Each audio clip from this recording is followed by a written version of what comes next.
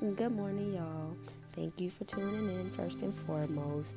I want to start off by giving y'all a quick little lecture on the LGBT, which began in the late 1980s to pretty much replace the word gay, to give us a category instead of saying heterosexual, instead of saying freaks and things of those derogatory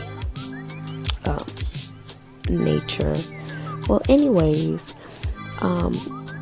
then a little later down in the 1996, we adapted Q. And Q stands for queer, or pretty much questioning their sexuality, not knowing if they like girls, if they like guys. Are they comfortable in their own body as who they are? Meaning, are they a girl trapped in a guy's body and vice versa? But anyways, I want to start off by pretty much elaborating on what the LGBT stands for. And if you guys been living under a rock, of course you guys won't know. But it's lesbian, gays, bisexual, and transgenders. And like I said, we later down the line adapted the Qs. And of course there's more categories. Like pansexual, omnisexuals,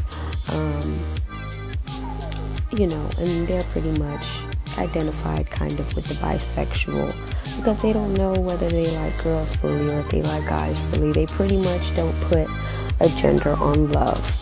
And that, to me, that says a lot about the community. Now, topic that I really want to touch on is pedosexuality, and basically what that is they're basically saying that it's okay to have actual relationships with children.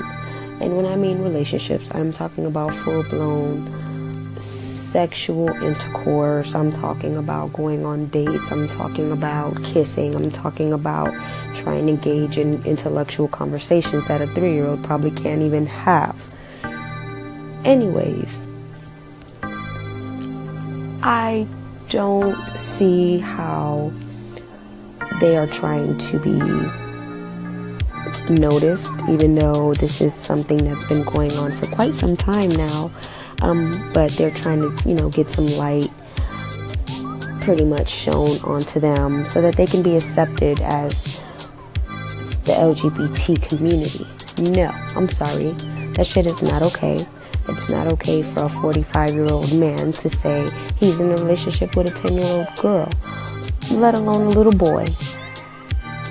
It's not okay for a grown-ass woman, whether she's 30, 40, 50, being in a relationship with a 5, a 10, a 15-year-old.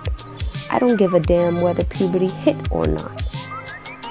At that age, kids should be worrying about playing with dolls, playing sports, their education, pretty much learning right from wrong, not being in a relationship with a grown-ass person. If you feel that you need to be in a relationship with a child, you need to go on an island somewhere, jump off a cliff, aim the barrel of a gun, put it in your mouth, kill yourself. It is not right. It is not okay. It's not humane.